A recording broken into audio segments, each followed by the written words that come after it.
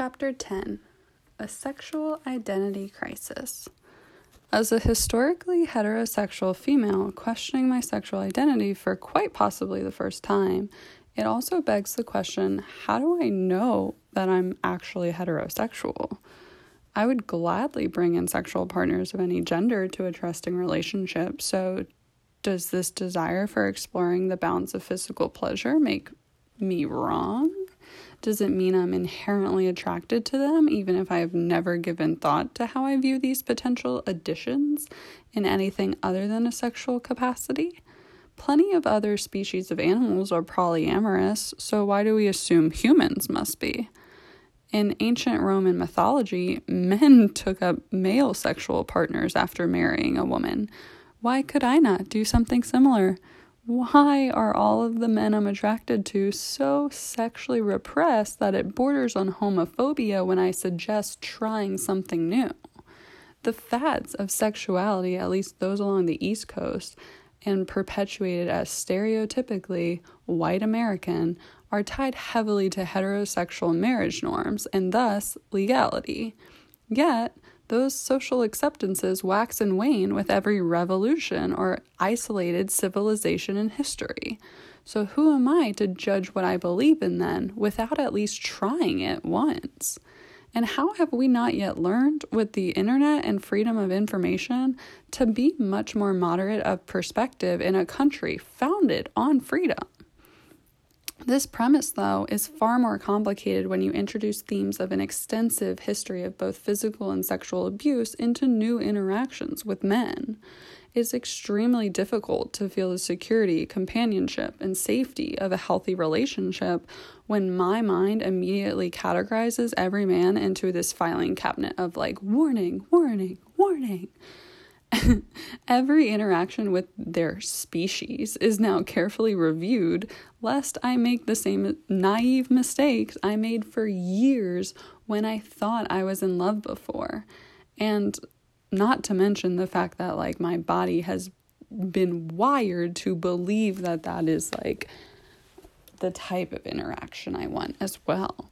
So every accidental touch in a bar, every seemingly innocent catcall, which are there any? I don't know. Every overlap of a male's body, so it invades my personal space, never appearing across my face as awareness, but it's being mentally noted. To be fair, I'm pretty cynical towards most of humanity because like I said, the average U.S. citizen has approximately a third grade reading level, which can be a bit of a gap. So to be clear, I tend to hold suspicion for humanity in general, not just men, but we're focusing on men for the moment since that is the vast majority of my sexual history to date. Wanting to enter a consensual sexual relationship to be choked out helps desensitize the horrific visuals of being slammed against a wall, threatened until you promise that you aren't lying about hanging out with another guy, by a kid who got a 980 on all 3 sections of his SAT. Meanwhile, I got a 1560 on just 2 sections. Yikes.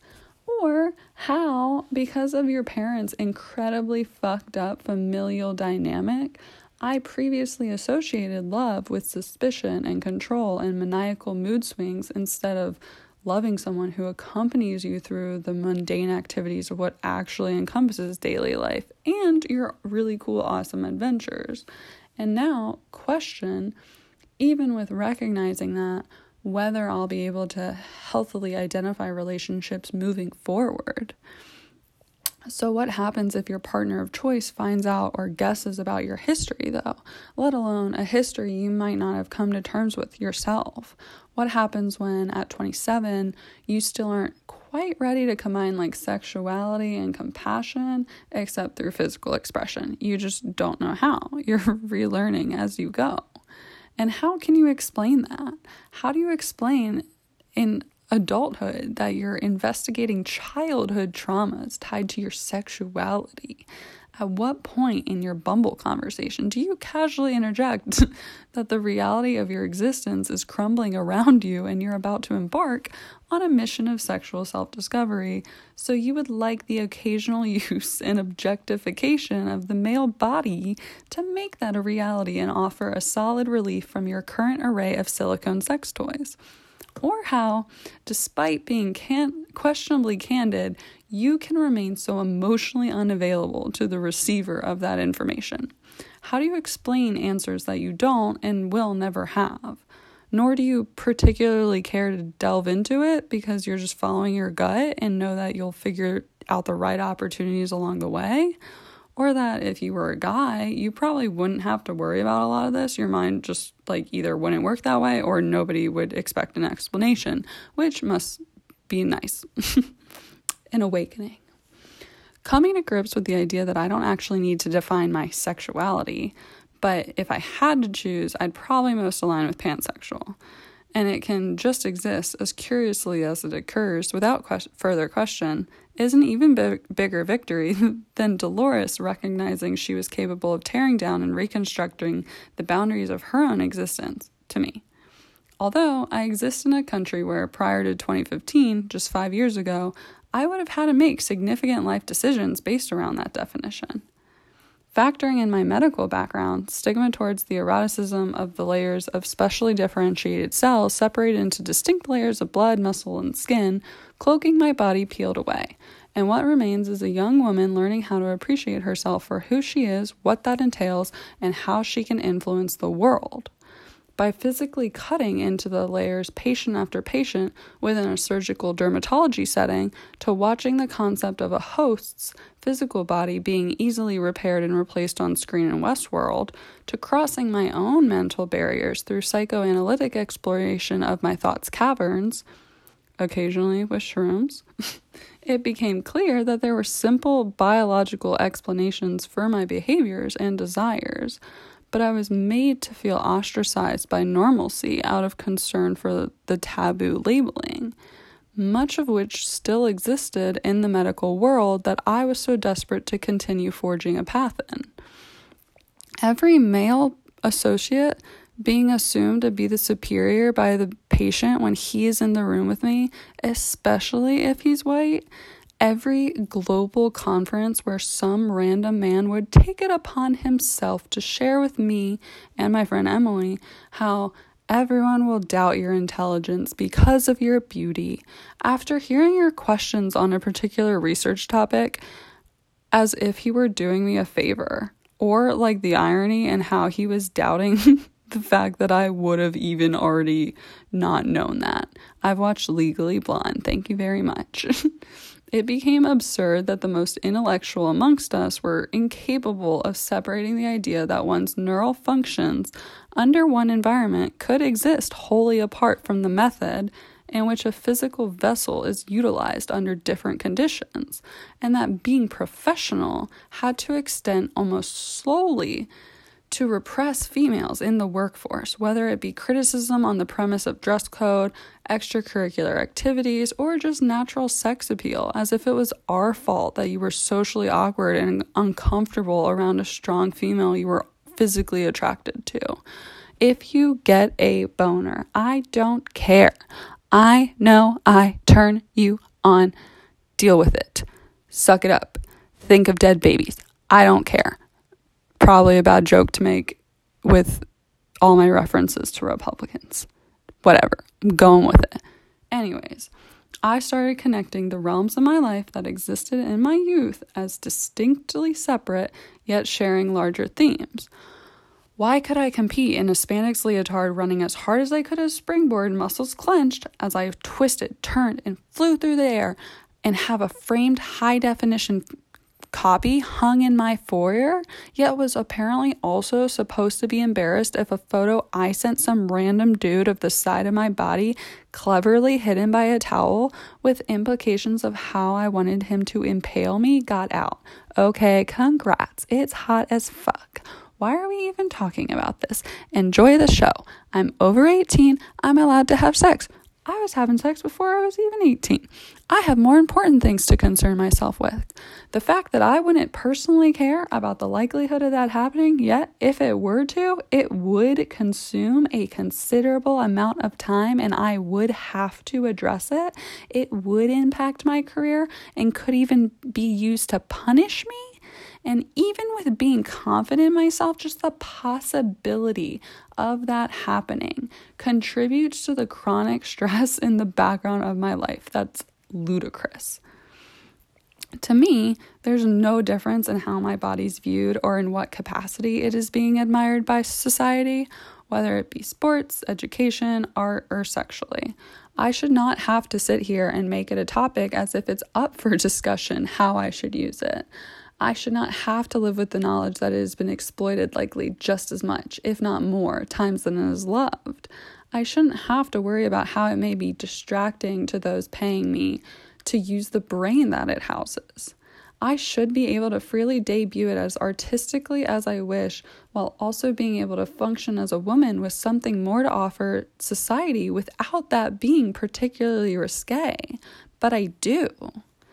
So, circling back to Ghislaine, with each passing year and each increase in freedom, my knowledge is reinforced that the way I was raised and the way I previously viewed my body and sexuality was not normal. Each shuddering resignation of the Athlete A documentary, particularly with the voiceover of Carrie Strug breaking her ankle to win gold at the 1996 Olympics in Atlanta, acknowledging that there is a line between tough coaching and child abuse, brings me flashes of breaking my own foot in 3 places on the first day of a horse competition, only to be told I was probably exaggerating and being made to walk on it for 3 more days. A real show must go on mentality. What would my grandfather have done in World War II if he had broken his foot, after all? Then comes the struggle every true crime addict knows, when they realize just how close they came to being susceptible to the very crimes they're fascinated with. So when the topic turns to the realization of the plausibility that someone within my own family may have had knowledge of or access to these pedophilic rings splashed across the front page of every newspaper, pedophilia being one of the dark threats to national security, these aren't just statistics like also being a woman running along on a bike path on a random afternoon. These are instead overlapping themes of jet setting around the world, a myriad of politics, militant, finances, power, the places and circuits and lifestyle of stuff you are just discovering that could very easily have been taking place around your naive self. Your entire life becomes overwhelming. You weren't shielded from anything. You were just hidden from reality, and it wasn't sustainable. Suddenly, the therapist office visits, the recurrent nightmares since I was little, the seeming insanity and memories of sleeping over the Pentagon just for fun, driving in gators around the corridors after literally being smuggled through security pre-9/11, being introduced to my father's bosses, all of the memories I was now struggling with in the identity crisis that is trying to find your place in the world in your late 20s became that much more suspicious when I opened the Pandora's box that is, why do I struggle so much with my sexual identity as a self-reflective, more than modestly confident, traditionally heteronormative woman? Given that I have adapted a policy in recent years of refusing to have any version of relationship with my biological father any longer, coupled with a butterfly effect of gradual disdain starting in middle school and the aforementioned technology boom from the first part of, this series, is it really my fault that the timeline becomes suspicious when I revisit old memories? Am I truly to blame for questioning the nature of my reality? Wouldn't this have been inevitable at some point? Careful, logical analysis, the thing I'm rewarded in doing within every other facet of my life these days, is what I've been told was a good thing.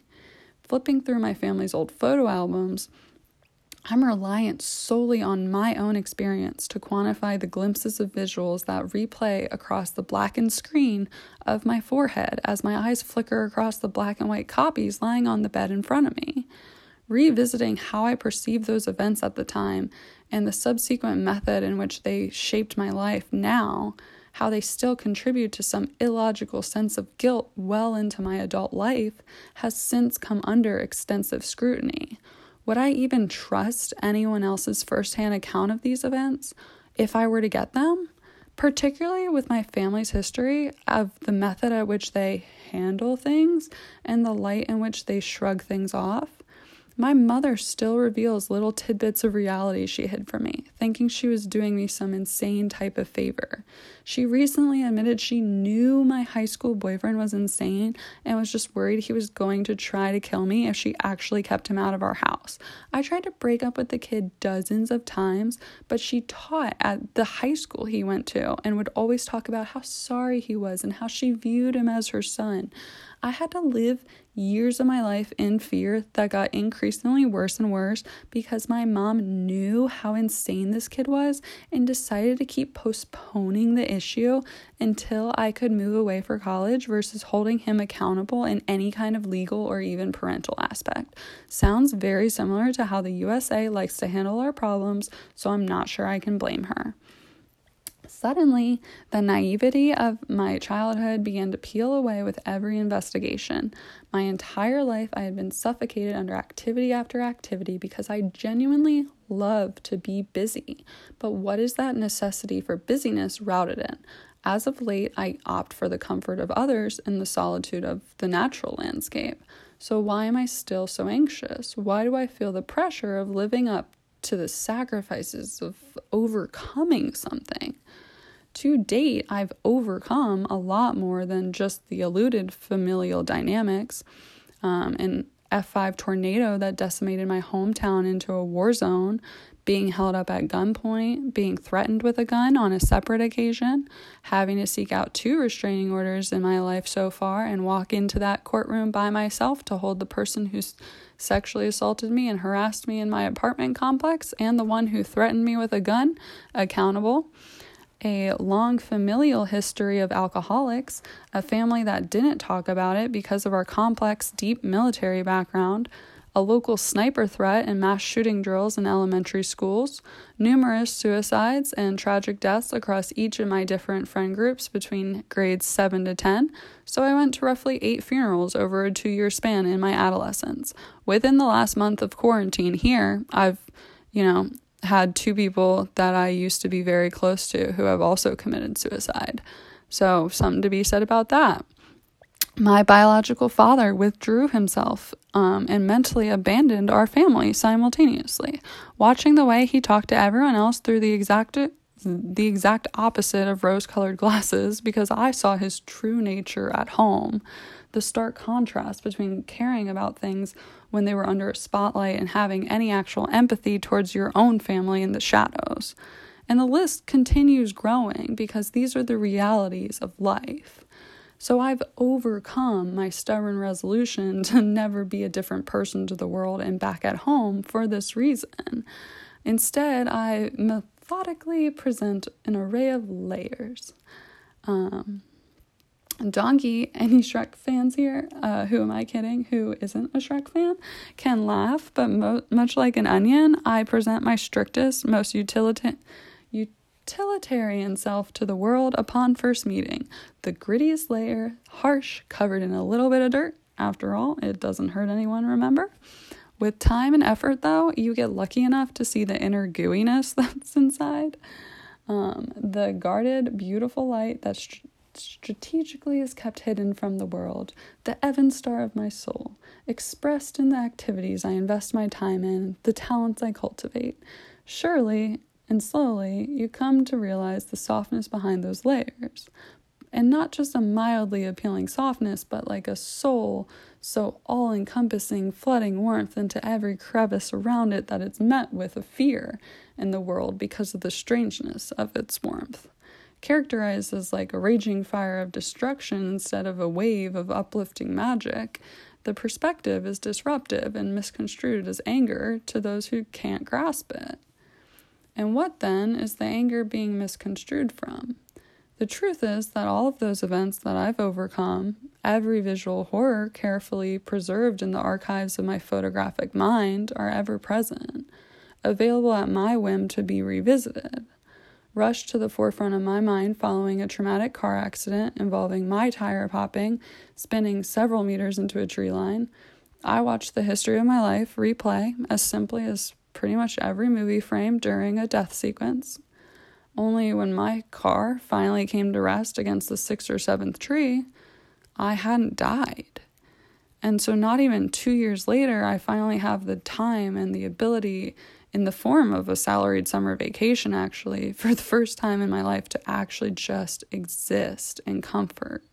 Not worrying about where my next rent check is coming from, not spending the majority of my time doing monotonous task after monotonous task for a minuscule fraction of the money under the guise of higher education, compromising my finances at the risk of freedom, not being forced to work to live, finally being able to and having the opportunity to revisit what talents, goals, and desires out of the many, many that I've accumulated are actually mine.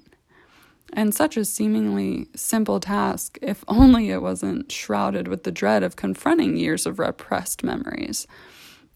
And then confronting and struggling with the fact that I have still managed to flourish in a world that was not necessarily created for me, but certainly allows me more privileges than most, only to coexist across the multiple realms with no way to explain how each aspect of you is a great deal larger than the individual sum of its parts. And it's a struggle learning to balance needing to recognize and disclose the oppression when your entire life your own opinion has only been meaningful in the most superficial sense. In any serious context, your voice, knowledge, demeanor was always meant to be silent unless spoken to outside of a purely academic context. You've always had to justify your actions. People never take your extensive, meticulously cultivated education as fact. They'll Google it themselves to make sure, and then only acknowledge it with a tone of surprise that you were right. Taking back your voice, however, insane or complicated or delicate those thoughts may be, is important for healing.